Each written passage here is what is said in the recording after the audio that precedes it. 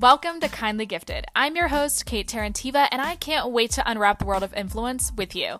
Every day, you're gifted episodes, see what I did there, to help you become fluent in the business of creativity and learn the best kept industry secrets to creating an online presence worth remembering. It's really like having a momager on speed dial. So let's dive into it. This episode is brought to you by Shopify.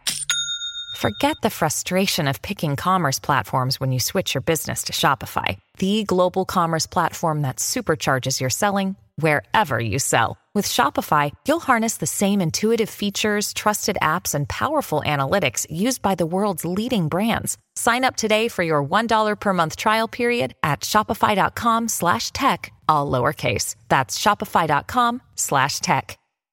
I'm excited to introduce Gigi today to the show. She's so awesome. You're a body positive person. You're a content creator. You're like in the NFT space. You have a small business. Like there's so many things that you are. We could start by you introducing who you are, and we can dive into some really cool topics like mental health and the creator space and how you've built your presence and your influence across social media.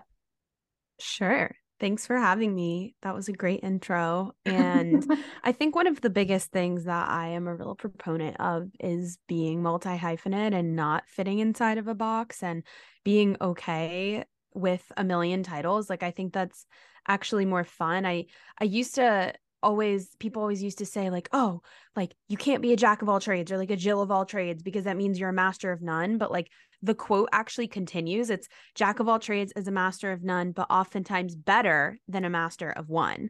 And people always forget that part. And so I just make it very clear that people should remember it, that it's good to be well-versed in different areas. And I think it helps you exercise muscles in different ways, mental muscles, I guess, in different situations and use different things that you may not have known before.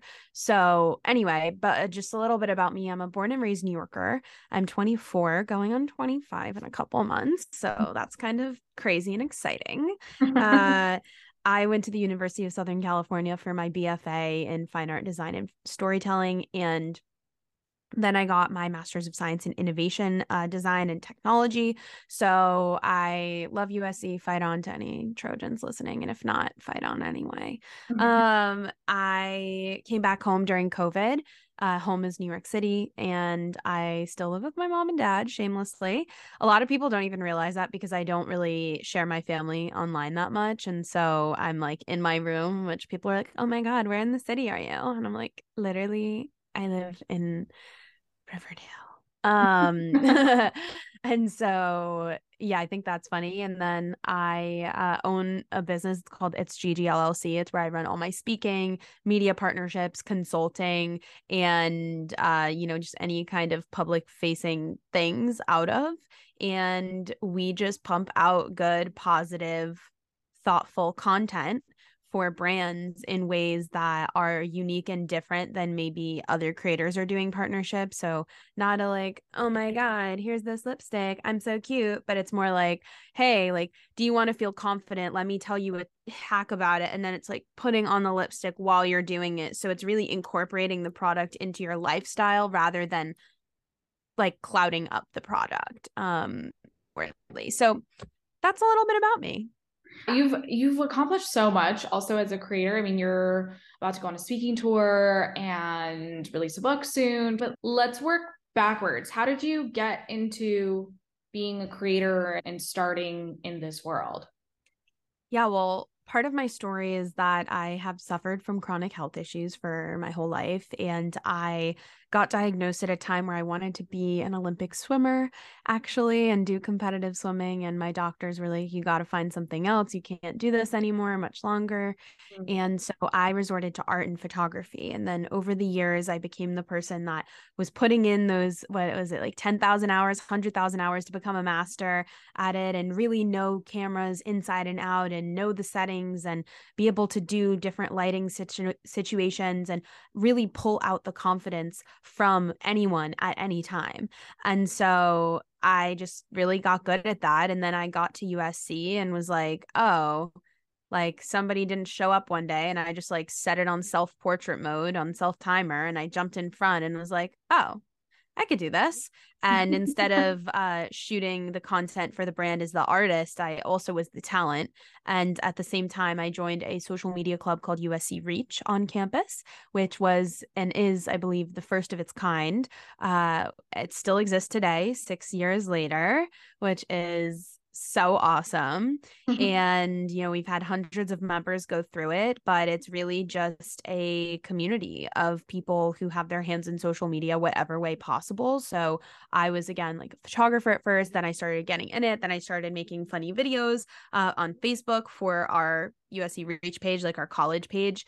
And then after that, I also started getting like student jobs as brand ambassador, working really as a field marketing agent is what I would call it, where you're doing little pop-ups and throwing parties with budgets and inviting people on behalf of brands like TikTok, Tinder, Abercrombie, so on and so forth. And I did 13 of those throughout my collegiate time at USC, which is kind of bananas, but I did it because I needed money. And then I also, at the same time, was interning for Paramount and Warner Bros. And Movers and Shakers, kind of like all through 2020, really understanding social media from the, I think, corporate entertainment side of things, because I thought that was really interesting. And then COVID happened and I came home and Warner Bros. Had paid us out. Coincidentally, I had, talked to Evan from Movers and Shakers, who's like the CEO, and it just happened. And I was the fifth person on the team. And he was like, do you want a job? And I was like, yeah. So I just worked as a TikTok marketing consultant for them for 6 months. And then I had to finish my degree because I took a medical reduced course load so I could finish in the fall and really focus. And in that after that Movers and Shakers era, where I saw again the campaign side of things, some of the campaigns, funny enough, were with the team that I had worked on at digital marketing in Warner Bros. So it was very full circle. Overlap. Yeah. And that was how I found them in the first place, because they made the Scoob dance challenge, and I like did it. And then I was like on the Scoob channel, like in the mix, and everyone was like, oh my God, Gigi. And then for the Tenet challenge that happened, that was my idea, and it got executed, and it was just so cool to see from that end. But then I was also like, wait, but like I'm coming up with these ideas, like I should just continue to be a creator. And this was also again in 2020 when there was a lot of social injustice happening and a lot of stuff being posted online. And I was like, this is so dark. Like, how can we be positive in some ways? And so I focused on getting as many partnerships under my belt as I could and spreading as much positive content as I could. And that leads me to December 16th, 2020, where I basically graduated and started my LLC and told my parents I was enrolling in my master's degree on the same day. And I was like, not getting that job I told you I was getting. I'm going back to school and working for myself. And they were like, because like they didn't understand this world at that time. It was always something I did like for fun. And then all of 2021, I just really honed in on the partnerships and sticking to things, doing more speaking engagements. And then I started connecting with the teams at Big Social. So the LinkedIn creators team reached out to me and was like, yeah, we see you posting, like, do you want to be in our creator network? I was like, bet. I don't really know what that means, but like, I'll do it. Someone from Facebook reached out to me and was like, hey, we see you're verified creator in entertainment, and would you like to chat with us? And I was like, is this real? Am I getting catfished? And then I got invited to the YouTube creator program as well that same time. And then slowly after that was Spotify, Pinterest. Twitter is like a little bit out there, but it just all kind of happened and they found me and I was like, okay, I guess this is cool. And then in 2022, I was a part of the Sports Illustrated swim search, and they kind of, liked my mission of spreading positivity, especially around body confidence and around chronic illness and mental health advocacy. And so we, worked together for that. It was absolutely full circle because I'd looked up to USI since my diagnosis all the way back over a decade ago and had been following him and dreamt. So I can't tell you how I dreamt about being his assistant on a set one day. And there I was on my SI shoot for my mission, following my passion. and he's the one shooting it on the other side of the camera. Like That's crazy. I can't ask for a better full circle moment. There may be more. I hope there's more out there, but that was really up there for me as like a bucket list. And the rest is just kind of unfolded all 2022. I just really focused on continuing to educate myself, educate others, do more speaking, do more collaborating with nonprofits and meaningful speaking opportunities, as well as leaning into the creator economy, because I am very knowledgeable about that. And I do really enjoy it. I don't necessarily think like, yes, I'm a creator, but I think I honestly have more of a voice in the creator economy than a lot of other creators. Kind of like it's more of like an academic kind of reporting on it in some ways. And so Right. there may or may not be some editions of me talking about that this year. And then, yeah, that led me to now and writing my book, going around the country speaking, going to Yale next week. So I'm like, it's all happening. That's really exciting. Congratulations. How are you doing this and juggling having a chronic illness, if you're okay to talk about that? Yeah, absolutely. I mean, it's been a long journey, and something I think has been really important was about the way that I prioritize my life and the different values that I put kind of like first. So throughout college and my master's, the past, 4 or 5 years have really been like academics and social life, and then work, and then like relationships and family, and then my health, versus now I had a surgery in December and they ended up finding endometriosis, which is very common for women. 1 in 10 women have it, unfortunately, but it takes between, I think, 7 and 9 years on average to find and like diagnose, which is just disastrous. Like for me, it took 13 years. Wow. But since that, I was forced to put my health first. And in putting that first, I've been on a sleep regimen where I've been going to sleep at the same time every night, waking up at the same time every day, getting rid of coffee and doing matcha instead. Eating cleaner, like more salads. I eat at least 1 or 2 salads a day. Being gluten free has really helped me and my food sensitivities. And I also am vegan now, which I was mostly plant-based before, but I actually got also allergy tested, and they're like, yeah, by the way, you're allergic to meat. Like quite literally, you're allergic to meat. You were bit by a tick and it changed your blood. And it's a real thing. It's called alpha gal allergy syndrome, which is kind of funny because like I feel like I am like an alpha That is girl. a really, yeah, I was about to say a really I was like, interesting name. yeah, I was like, it's fitting. But in all seriousness, I think it's helped me really prioritize my body and get myself on a track where I'm able to do things I wasn't able to do before, like the laundry, like making my bed. Like I'm craving exercise. And so honestly, a lot of that is, I mean, my morning routine is 6:15 to 8 o'clock. So that's almost 2 hours where I'm waking up, I'm sweating in my sauna blanket. I'm doing my cold shower in the morning. I'm doing a meditation or visualization exercise. Then I'm making my matcha. I'm making my vegetables in the morning. And then I may be going for a walk after, and not just driving right into my emails. And then my nighttime routine is like I start my wind down, I light a candle, I might journal, I might shower again. Yeah. Really doing things that are for me and me only has been really, really beneficial to helping me detach from online. Another thing I do is when I post, I just leave the app. Like I don't stay on the app at all. I'm not like a big scroller unless I'm like looking for nail designs, to be honest with you. But yeah, overall, I think that's been something that's really helped me. And honestly, it was just a mindset shift.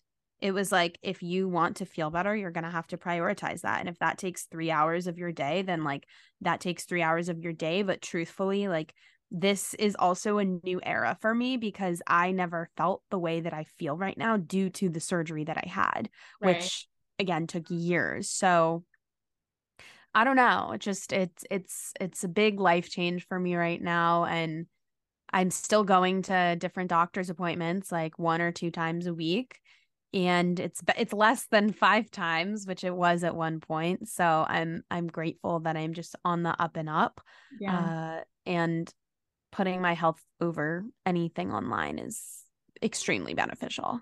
Oh, 100%. Yeah, I relate very much. I have Crohn's, so also chronic illness, girly. There's going to be a lot of people that have never heard this before on the show. 134 episodes later. But yeah, I completely understand. It's not necessarily a weakness. It's just something that you have to readapt to and work around, especially because, yeah, if you have a chronic illness, you can't do certain things. And that's just period. Like you just can't. And sometimes you wake up and you're like, I had so many plans today and like half of them are going to have to be canceled because I feel like shit. And if I go out into the world, I'm now like possibly ruining the relationships and interactions that I'm going to have today. So I'm just not going to go do those things and prioritize myself instead. But yeah, not a lot of people talk about that. And I think it's because they haven't experienced something. And that's a huge privilege to not have to experience something that forces you to shift your life completely upside down and have to readjust as an adult or a young adult with, a chronic illness. Yeah, totally. I think, I don't know if you're familiar with spoon theory, or like I usually talk about it in terms of a battery. Like people with chronic health issues usually start at 75% where everyone else starts at 100. And so just it's like the 25% out of their day is already gone when they wake up because of their health. They're already starting out hurting or in pain, and their mind is focused on literally just like getting up and getting out of the house when you're on pain, and it might take you more energy than it would take somebody else to walk to the bus or to commute into the city or to, travel or to get on Zoom calls and be sitting down all day without taking breaks. I mean, Right. everyone should be taking breaks from those kinds of things, but it's definitely reframing, I think. And it's really hard for a lot of people to understand, like, oh, well, it's all about like your life choices. It's all about what you eat. It's all about how you exercise. And it's like, no, like sometimes this stuff just happens and we just have to find a way to deal with it and a way to really like live our life as best we can. And if that means canceling plans, hopefully the people in your life are like a-okay with it. Like life happens. And I think more than anything after COVID, people maybe are realizing that. And on the note of hustle culture, I think USC was work hard, play hard, like very hustle culture. Like, oh, like, hey, how you doing today, Bob? And then they're like, oh, I stayed up all night. I wrote an all-nighter. I'm literally just like so exhausted. I'm doing too much. And it's like, Yeah. whoa, that's a real problem. And like we almost glamorized it, like you were saying. And it was like a badge of honor that we were wearing. That's like, I am on the e-board and I'm in the sorority and I have 2 internships and also a part-time job. And also I'm an honor student taking a full course. So it's like, oh my God, like I can't believe that I put myself through that. And nobody was like, oh, why don't you consider scaling back? The It advice literally, is always like, you need to add more. You're not doing enough. Like, you need to put more yeah, on your plate. You need to do that. yeah, It's the same thing now, like out of college, but in the entrepreneurship space as well. If you have a business, it's like, why aren't you staying up till 4 a.m. working on this? It's like, because I don't fucking wanna. I don't know. yeah. Like, And I I can't. can't. Period. Like, I don't owe any other additional explanation, Yeah, but there's just this glamorization, like you're saying, that there's yeah. like, you need to always be doing more. And then you also have to juggle that with a love life and having a Mm-hmm. social life and all of these additional things and winning awards and blah, blah, Yeah. blah. Yeah, it's crazy. And also it's like in some ways, if you slow down, quote unquote, slow down in our industry, it's like you could be done tomorrow if people aren't engaging. And like, right now Fashion Week's happening in New York, and like I'm going to a couple things, but I'm being very intentional and mindful. Last in September, I did Fashion Week and I went to 18 different events over 5 days. And that's, yeah, literally, exactly. It's like, How many times did you fuck. eat?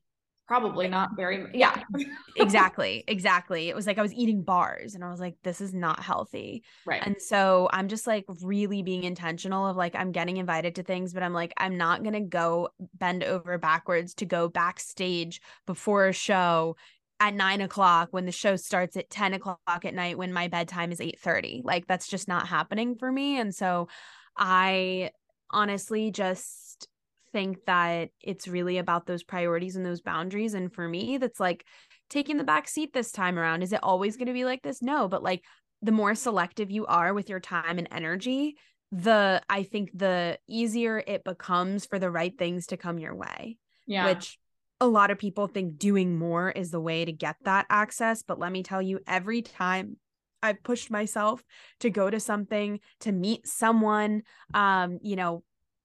big, or to meet someone in the industry, nothing has fucking come from it. If Right. people want to work with you and if they want an opportunity to be around your energy, they are going to either pay you or they're going to pay someone else to like reach out to you through like an agency, right? Or they're going to send you a car to be like, okay, we'll do anything to have you here.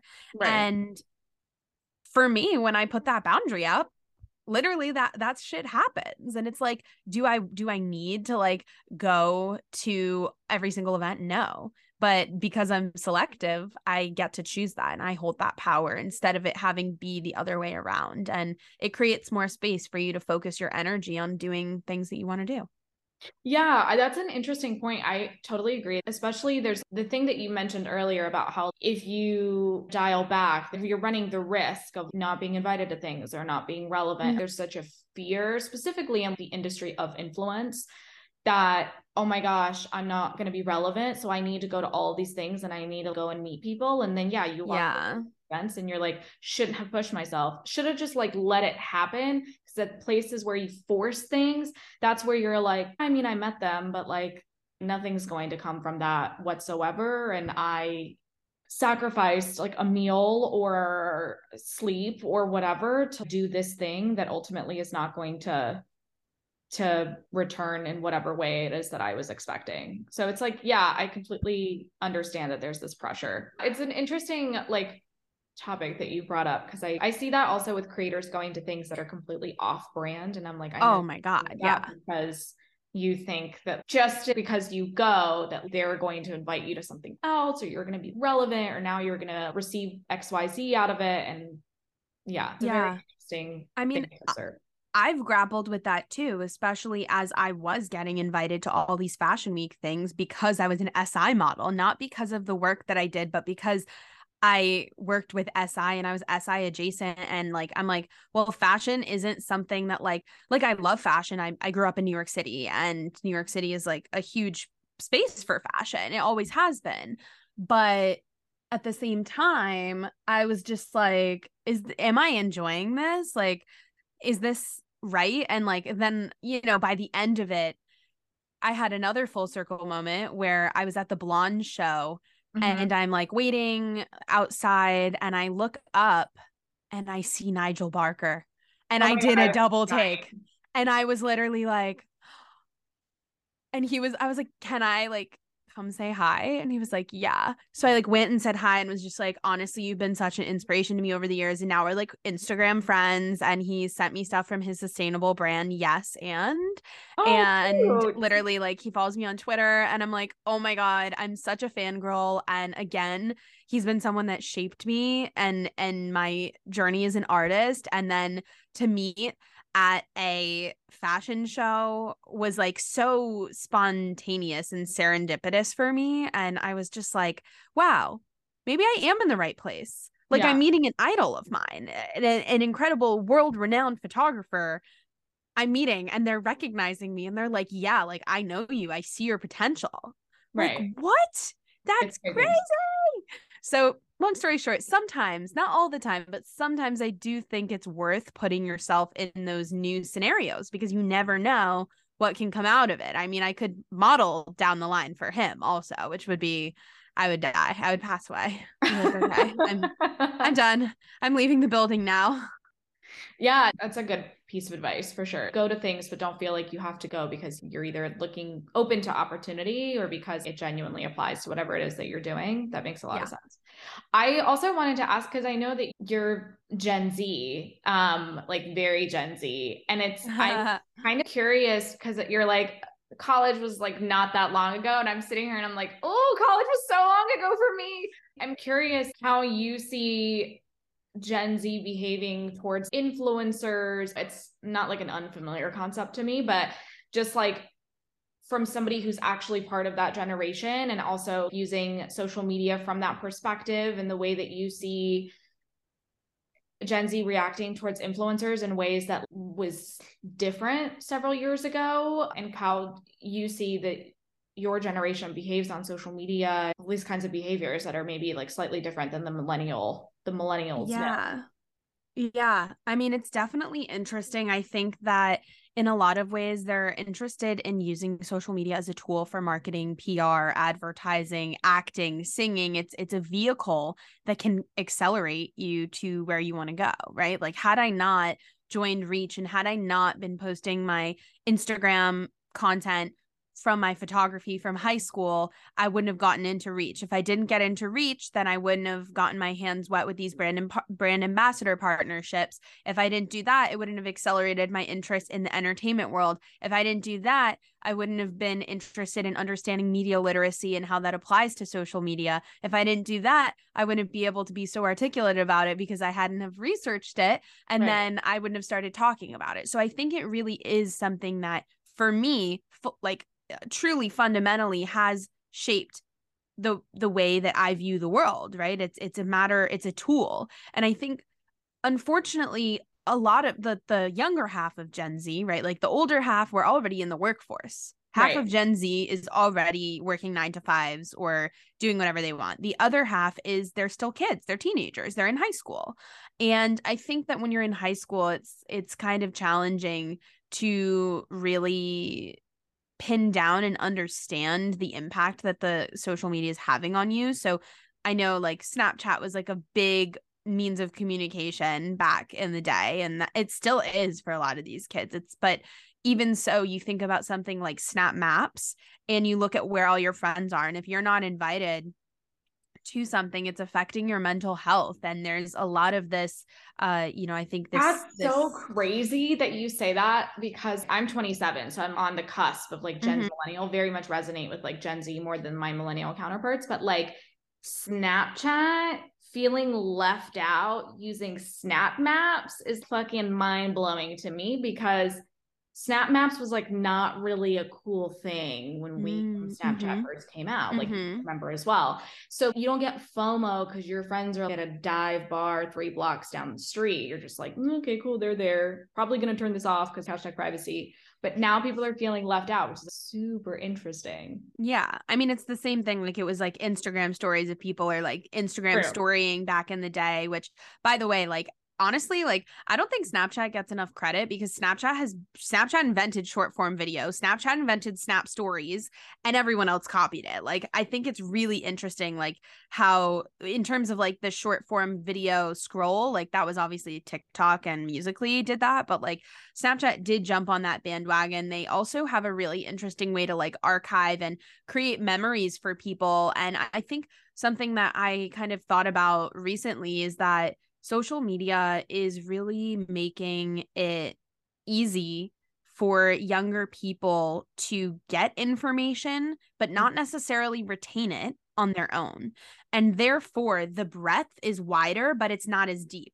And I think older generations were forced, like you and I, like I'm 24, like we were forced to do that research. We were forced to use like real tangible sources. We were forced to not just like Google something on TikTok, right?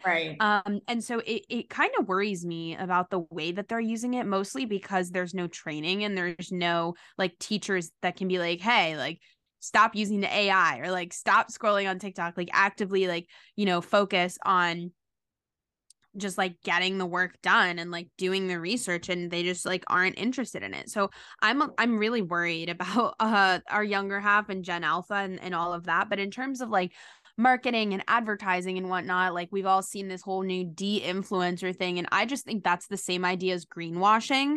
Like I think people are gonna say like, yeah, it's like, oh, like you want to like say like here's a reason like not to use a product, or like don't mind me just like using it, but like I'm not influencing you. Like it's just the same as being like, this is a sustainable shirt from American Eagle, when it's like not, Yeah, I mean, it existed before, always. It always existed. It's like this isn't sponsored, I really genuinely love it. And it's like, well, now I'm thinking, why are you So when you do a sponsored ad, does that mean you don't love the product? It places those certain things in my mind. And again, it's hard for me to detach because I'm in live, love, laugh marketing 24/7. So there may be certain things that from the consumer perspective that doesn't resonate the same way. But the de-influencing thing, I've seen so many videos in the past couple of days where it's like, I'm going to try de-influencing. Maybe don't say that out loud. I also think another part of it is like, if you're authentic to your brand, your audience will like it. Like for me, like I've always said, like I literally live, laugh, love cameras. Like I always have. They're literally always right next to me at all times. I always have a camera next to me, whether it's my Nikon vlog camera or my full frame camera or my mirrorless camera. Like I am a geek. I have so much gear. And I may or may not be doing something with like Nikon this year. So like, oh my God, watch we're gonna out. have to like chit chat off camera about cameras because I have so many questions. Yeah, I love cameras. And for me, I think I've always made it clear to brands that when they pay for me, they're not only paying for like my platform, but they're paying for the quality of content. And I've been so firm over the years of like, when I do an ad, it's going to be a photo shoot. Like you're going to get 4K photos. You're not going to just get like an iPhone photo. And part of that is because people know me to my core, and photography has been such a part of my journey. Right. And it's a passion of mine that I've been so firm on that. But a lot of influencers will bend to fit the mold. I've had a lot of conversations with talent agents, and, you know, I've done trials, and part of it was like, it's not working because you're not doing enough get readies with me. So I'm like, if I did a get ready with me, my audience would be like, this is fake. And also, so like, just because somebody else is doing it does not mean that we need to like hop on the bandwagon.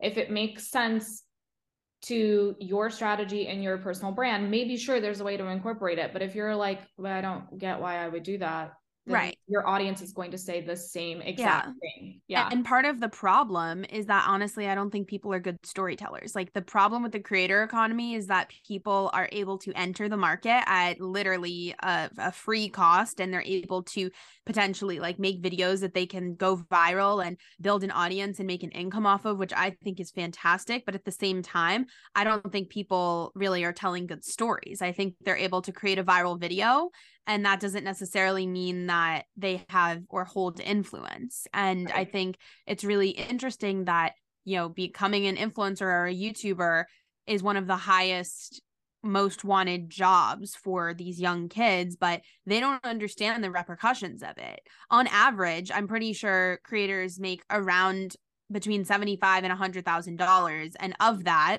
only 96% makes that. So 4% of people in the creator economy make above $100,000. Think about that. There's about 300 million creators out there. And so that is a part of the problem because the market is oversaturated right now. I don't think that people truly understand the impact that it's going to have on their mental health. Working in social media, working even in marketing or advertising, it's tough because your work is based on numbers. And if your numbers aren't performing, that affects your self-confidence and your self-worth because you're not getting the validation on something that you created, right? And maybe that's just me being a woman, like getting attached to my work. But like factually, I think when your post does well, you're like, oh my God, my post is doing so well. It has blah, blah, blah views. Your dopamine goes up. You're like, your serotonin levels go up. You're so happy. And then the next day you post something and it doesn't do as well and it tanks. You're like, oh, I'm going to delete it. It didn't do good. And your whole day could be wrecked about it. And people aren't looking at that. They're not. And I have it's this scary. conversation a lot with creators because when you like look at them, like, so I'm an art director in marketing and advertising. And for us, it's, you don't get attached to your ideas. Like it's constantly like, I'm not married to anything. So the validation, of course, this doesn't apply to everybody, but generally speaking, you don't feel that same, like, oh my God, like same kind of energy that creators feel when a video blows up. So something that the creators talk about as well in terms of having your worth be associated with performance that you can't control to a certain extent, and then allowing that to like essentially control your worth. There's got to be some way where you figure out how to distance yourself from your ideas where like, this is good and I'm proud of it, but if it doesn't perform the way I want it to, I need to understand that it's either a strategy thing. So I need to change something within the strategy, whether it's editing and production, or whether it's the script or the delivery, what have you, depending on what applies. Or it's like, is it the algorithm? And is it within the algorithm? Like, how much of it can I control? Plot twist, not much. So you have to like either be open to trying new things with your strategy or accepting it and letting it go. So I think that's, yeah, again, I don't know if that's like something that you really learn as a creator unless you have that experience working within brands and pitching those ideas and being shot down all the time. Yeah, I mean, I don't think it's taught, and I think there does need to be some kind of like social media literacy awareness, and there needs to be more firm, I, I don't know, just more firm like discussions about this to younger kids, because a lot of times like it's not talked about. I think there's a lot to learn about like Gen Z with marketing and what they enjoy, but at the same time they're still kids, so it's like, why are we analyzing what kids are buying? Like kids like, I don't know, the only stuff that I could buy when I was a teenager was like at Bloomingdale's, like with my mom's credit card. Like I wasn't like buying stuff myself that was like, oh yeah, like I can shop like crazy. But I think this whole thing with TikTok has made it just so accessible to want something and to feed into capitalism and to be like, I need these because I think it's going to improve my life, when like really it's just capitalism, you know? Yeah, 100%. Yeah, that is very interesting. You're right. Technically, they don't really have a lot of buying power. It's more so the parents. So it's a good point. and TikTok and short form video and the world of influence definitely is working. I mean, you see something and it's like, oh, I've been wanting that. Oh yeah, like my friends the other day were like, what was the last thing you bought from TikTok? Or like something like that. Like that was like a fun icebreaker. And I was like, my Hatch like alarm clock. And also the Skims viral black dress. Like I bought the long sleeve and I bought the spaghetti strap because I wore the long sleeve and was like, wow, body yada yada. But I was also like, is this because it's so hyped up and I'm already convinced that it's going to look good? Because let me tell you, it's a cheap piece of fabric. Like it's basically see-through. You could see my boob tape through it. And it pulled. Like the fabric pulled the first time I wore it. And it was like $100. So I'm like, that's crazy. Am I already convinced that I like this and that I feel good and hot in this, even though it's like not really performing, you know? Like it was very interesting for me to think about that after the fact. Because I went, after I bought the first one and I wore it, I went and bought the second one literally the next day. Yeah, I mean, I guess that's what they were relying on. It's crazy. Yeah. And I think that's how a lot of those products work. For sure. Yeah, 100%. My final kind of question for you is we talked a lot about people wanting so desperately to be talent, and whether that's influencers or vloggers or whatever. As somebody who has very successfully achieved that and is continuing to build on that, what are some pieces of advice that you would give to somebody who wants to use social media as a tool to build their career?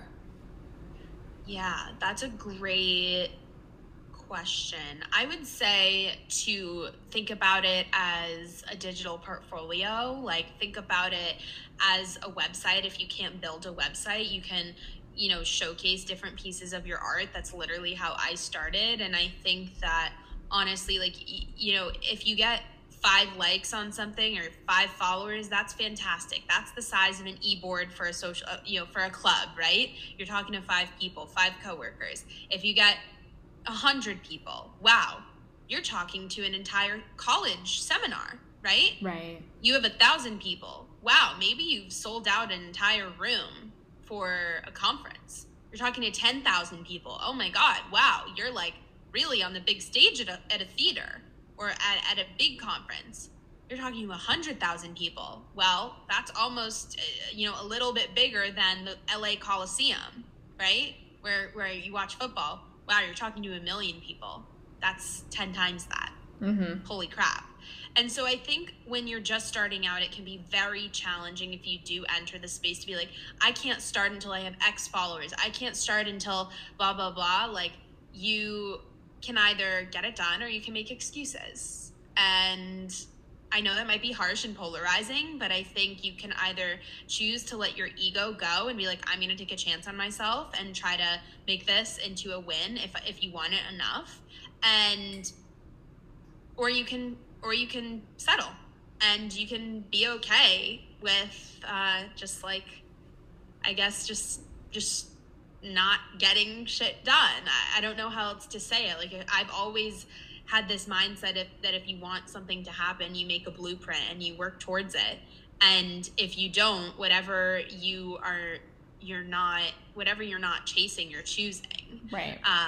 And so, again, maybe that's harsh, maybe that's polarizing. And again, there's algorithms and this and that and the other, but I have friends who have started accounts like a couple days ago and they've continued to grow up. They're going to hit like 50K in a couple of weeks. And they just started an account, and it's all about strategy, and it's all about the overall game plan. I think also setting an intention, right? Oh, I want to get on social media. I want to grow. Why? What are you going to get out of it? What are you looking for? Are you looking to, like, people say build a community. I don't think people really understand the difference between community and audience. I think audience are the people viewing. Community are the people with the purchasing power, who are investing in you, who are coming out to see you, who are having conversations with you, buying your products. The audience is simply the people engaging with and viewing your content. And so I think sometimes people want an audience, not necessarily a community, because they're looking for validation with numbers, right? They're looking for those dopamine hits in that way, and they're not trying to genuinely, like, do good. Like, it's all about fulfilling their ego in some ways. And so I don't know. I mean, I think there's a lot that goes into it that honestly is just, it's a lot of trial and error, and it's a lot of grit, and it's a lot of being scrappy and trying a bunch of different things. And it's going to take time. Like, I've literally been doing this for 7 years, 2.5 years full time. And so, yeah, people think that it all happens overnight, and it doesn't. For some people it does. Like, again, like the Alex Earl example, like a lot of those OG influencers in 2020, like, yes, I agree, it did happen overnight for a lot of them. However, I think slow and steady does win the race at the end of the day. That's a good piece of advice, and definitely a great note to wrap this episode up on. I appreciate your time, Gigi, and like all the things that you mentioned and contributed. I think it's great to hear it from somebody else and not just me, because that's what they're used to, but to hear somebody say that, like, instead of comparing yourself to somebody's chapter 7 and being like, why am I not like Gigi? Why am I not on stages? Why am I not this? Like, you 7 years ago, you started from zero, and that's like everybody's path, and that's completely normal. So it's cool to hear you say that out loud too. Yeah. I mean, I fortunately, I'm able to have amazing conversations with friends around me who are starting at level 1 or level 0 right now, and conversations about jealousy and, oh, well, like, how are you doing this? Like, what can I do? Like, blah, blah, blah. And I'm like, stand your worth. Like, don't take anything unpaid. And they're like, no, well, this is what I need to do. And I'm like, yeah, actually, that is what I did at level 0. Like, I did do a lot of unpaid stuff. And, like, ethically, I want my friends to get paid. But at the same time, they're like, I want to be where you're at. Like, I want to do that. And I'm like, it takes time. So there's a lot of conversations, but again, like, I think if you could be real with your friends and really build that support system and talk intelligently about, what they're doing, what they're trying to accomplish, it can help them also kind of catapult their success, which is all I want as a friend. For sure. Oh my gosh. Well, they're lucky to have you as a friend. But yeah, it was good talking with you, and thank you so much for coming on the show. Of course. This was really fun. Thanks for having me. When you need mealtime inspiration, it's worth shopping Kroger, where you'll find over 30,000 mouth-watering choices that excite your inner foodie. And no matter what tasty choice you make, you'll enjoy our everyday low prices, plus extra ways to save, like digital coupons worth over $600 each week. You can also save up to $1 off per gallon at the pump with fuel points. More savings and more inspiring flavors make shopping Kroger worth it every time. Kroger, fresh for everyone. Fuel restrictions apply.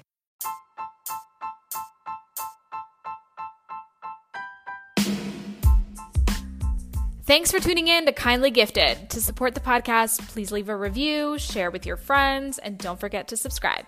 Make sure you follow me on TikTok at Kate Mob for more creative secrets from the internet's momager. See you on the next episode of Kindly Gifted.